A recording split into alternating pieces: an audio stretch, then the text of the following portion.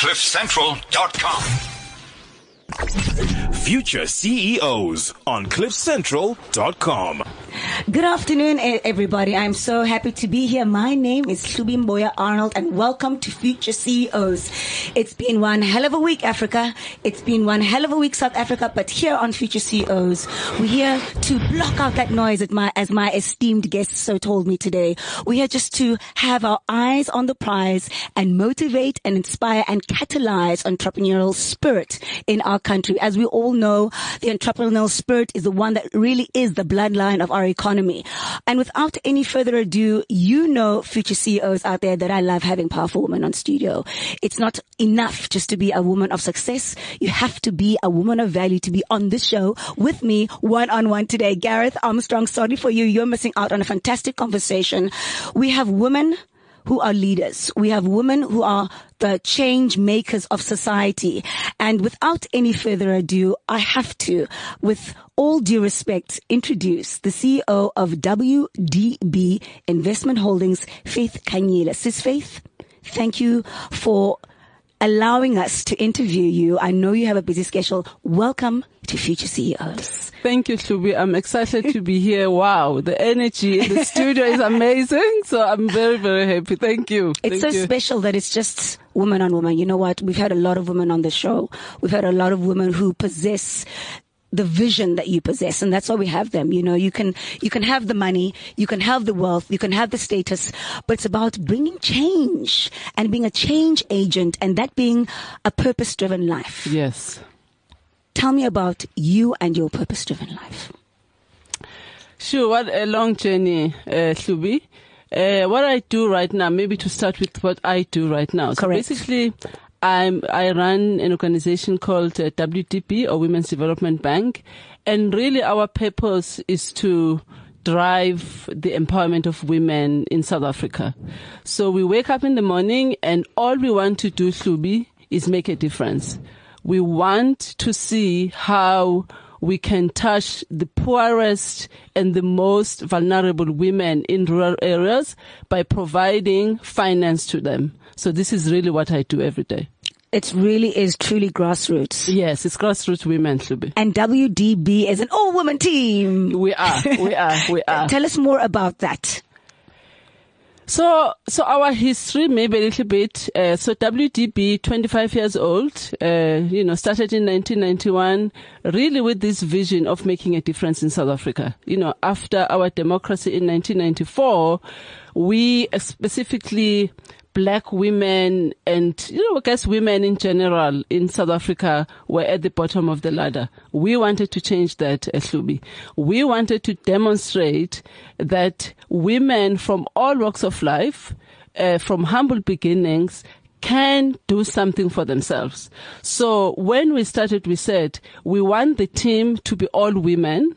We want the team from the top, from our chairperson and trustees to the managers, to the support staff. We wanted women to do it for themselves. And Hlubi, today we believe that we've gone quite far to achieving our mission. Impact investors. Yes. Impact investors.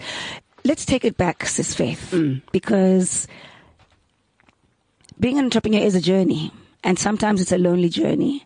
And sometimes it's long, dark hours. And sometimes there's a lot of doubt and a lot of questioning your value and your belief in yourself. You've come a long way. And that's what I love about you, is that you've paid your dues. Yes. Let's take it back to before Standard Bank. Okay. To before the finance. How did you grow up? Tell us your childhood. Hlubi, I grew up in a rural KZN village. Sure. We were 6 in my family. I'm the second born. And yes, very, very, humble beginnings. My parents ran a general shop in the community. So I was exposed at quite a very early stage to business, but also to the importance of giving back to community, giving back to people. So, I think in my family, even though we were 6, we always had probably 10 or more children from my cousins, an extended family living in our households, because we were relatively better off compared to the rest of the community. So, I mean, I learned very early on then, that it's very important to give, to share when you have. But on top of that, I think my parents emphasized the importance of education. So in the village where I grew up, we did not have the best schools. So when it was time for me and also my siblings to go to high school, we had to leave the home. So I left when I was 13 years old. I went to a boarding school at Ohlange High School. And then, I was very, I guess because of the home where I came from, where education really came first, where, and it was irrespective of whether you were a boy or a girl. So there's 3 boys and 3 girls in my family.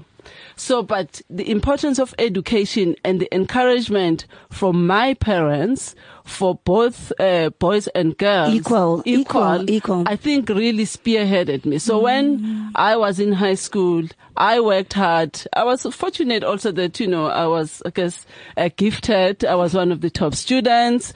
But I think, I believed that I could be anything that I wanted to be. But where did that come from, Hlubi? It came from the home. So, and both my parents, not educated, Hlubi, So again, very, very humble beginnings. But I think I don't know where they got the wisdom from to really make sure that both their children, both girls and boys, were educated, and they sacrificed quite a lot to send us, through to universities as well. I was fortunate though to get a scholarship to go to America, to study in America. What a privilege. And you know what? I read that you decided that yes, all the overseas and Ivy League, education, but you wanted to bring back home. You wanted to make a difference. Yes. And at Future CEOs, I always ask my guests, it's about empowering yourself. Yes. So whether it's through formal institutions, whether it's going to conferences, whether it's going to lectures, whether it's reading books, school is never out for the professional. Yes. Always have a teachable spirit. Besides from obviously financing these rural women, WDB, I know that mentorship is a big thing. And also creating spaces that they can grow as businesswomen. What tools are you upskilling these rural women with besides, finance and policies that can help them grow their businesses? Shubi, what we are imparting to these women, I think you mentioned that earlier, is really the power of self. You know what I mean? Because deep down, we all have got desires. We all have got gifts. We all have got assets, whatever you want to call them. And I think the challenge for all of us, women, our clients, but for all of us as humans, is to dig deep and to actually find that specialness, that gift that we all have got inside. And reach that full potential. So this is really what, I think this is what we assist with, with the women that we work with, because they've got ambitions. They've got small businesses that they want to run, or they want to start a small business. So in addition to providing the funding, but it's really about providing the mentoring, the holistic, the coaching, the holistic, and also to assist these women to work within their communities, because we all know that alone you're not going to achieve much. But when you work with others, when you collaborate, when you do your business as part of your community and give back to your community, there's so much more that you can achieve. So those are some of the, I guess, soft skills that we provide, besides the finance. We always talk about on Future CEOs the sweet spots of hard lessons, because failure is the true trampoline to being successful. Yes. you deal with a lot of women who have their own baggage. Yes. I know it's a blessing to be an all-woman team, but that also has its downsides. Yeah. Share with us, and we love stories on the show, share with us an experience that was a light bulb moment in the end, but it was blood, sweat, and tears, a lot of tears in the process. And we love being real on the show. Yes. I think probably Hlubi, maybe let me just go back to the times when we actually started WDB,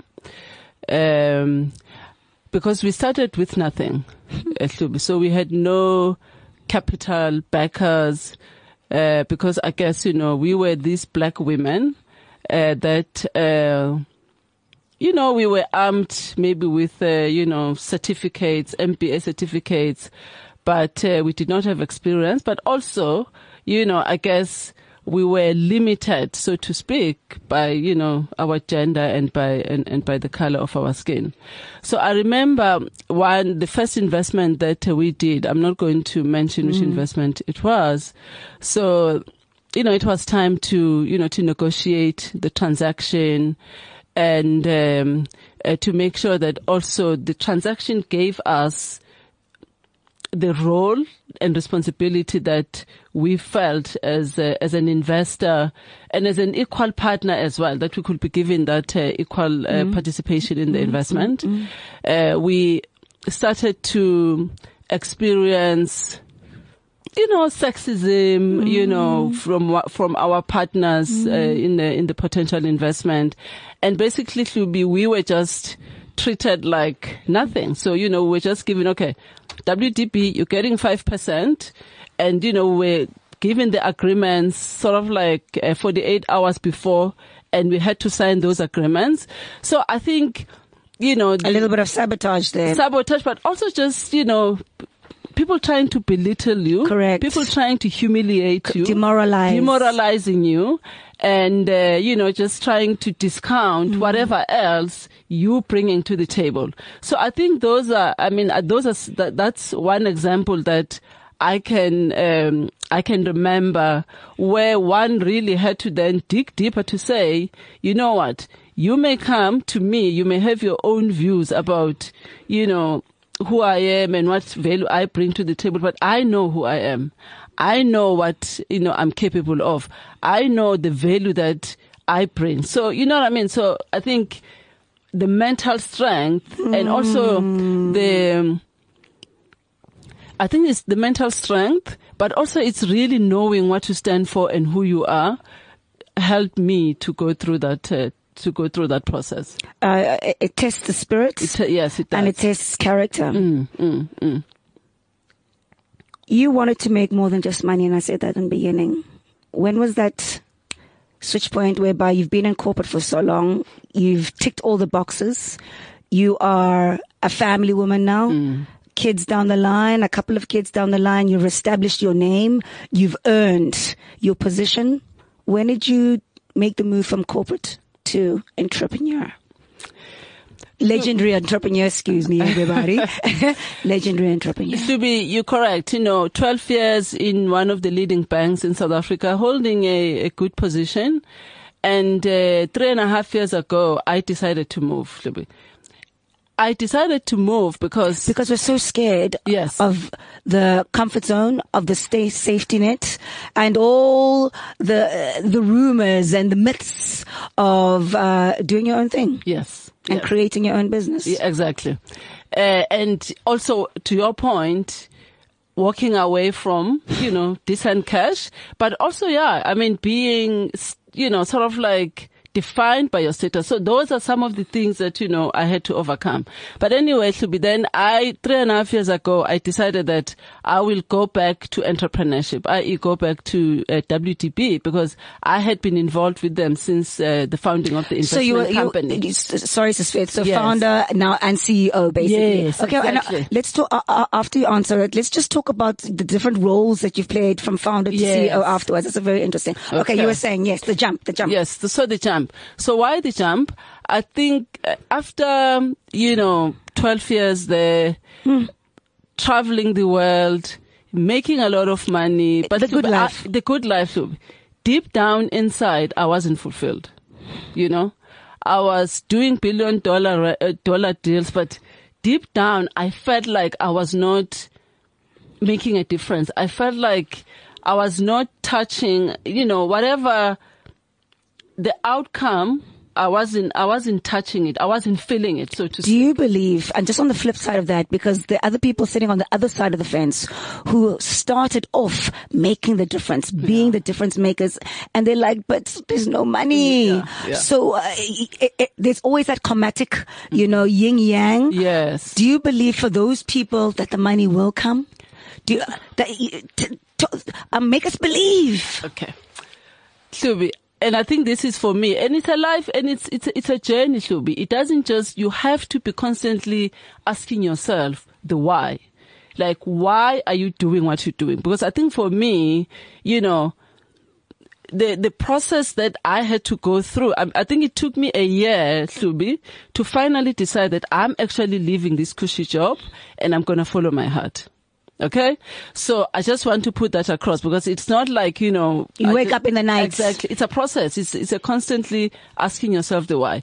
So I think, Hlubi, I really believe this. I think that if you start as an entrepreneur or as a person, if you start your whatever objectives that you have, if you start with the why am I doing this, the profit will come. The making of the money will come. And the why, Hlubi, cannot be about you. The why cannot be about, I want the corner office. I want to make a 40% profit margin. I want to milk those consumers dry. It can't be. You know, it has to start with, I want to make a difference in your life. I mean, some of the companies, Hlubi, that really for me speaks to that is the like of Discovery. What is Discovery's why? Discovery's why is they want to make people healthier. What is the WDB why? Our why is we want to promote the economic empowerment of women. What is the why of Facebook? They want to connect people. You understand, Hlubi? I'm not saying that you must not have a business plan. Of course, I'm not the saying profits, that, elements. But, but that really, I think the why or the purpose grounds you, but also, when you are down, when challenges come, because challenges will come, Hlubi, the why, the purpose really, encourages you to wake up, dust yourself, correct, and move forward. But if your driver is sort of like money, position, status, life can be very, very unhappy if that's what really your core reason for existence. From founder to CEO, let's talk about those roles a little bit. How have they changed? Are they still similar? What is a typical day, and what was a typical day from founder to CEO? Or is there much? No, you know what, Hlubi? Because, I think as founder, it was really starting a business from nothing. Working from back of a garage with my colleague, Tanya Slabert. Is that your roots? Yes. Love it. Yes, this is where we come from. We were working, from Tanya's back garage. We had no money. I was seconded from a company that I used to work for, because they believed in our dream. This is where we come from, Hlubi. But now, 12 years or 13 years later, now I'm back as a CEO. Life is a little bit different. Life is good. Don't be shy on the show, yes, please. Yeah. Life is good, but it's hard work. I know. Yeah. So, you were asking me what my day involves. So my day involves interacting with people, building relationships, inspiring my team, strengthening whatever the networks that I need and all entrepreneurs need to be successful. Yes. To your point, thinking about self-development, reading. Self-mastery. Hlubi. Hlubi, and I know you want me to be real here. I spend, the first thing that I do in the morning, Klubi, is center myself, do some meditation, connect to the higher power, and ask that higher power to help guide me during the day. Because you can't, again, and it's not about religion. It's about understanding that you need to draw energy, positive energy. Yeah.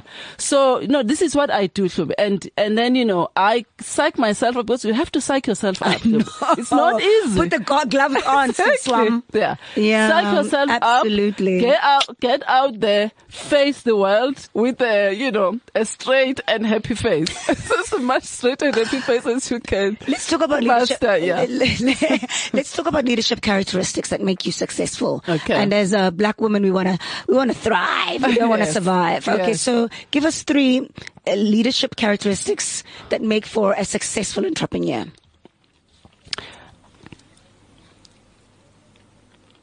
Hlubi, I think you have to have a drive and passion. So for me, that is the first one. You really have to love what you do. Okay?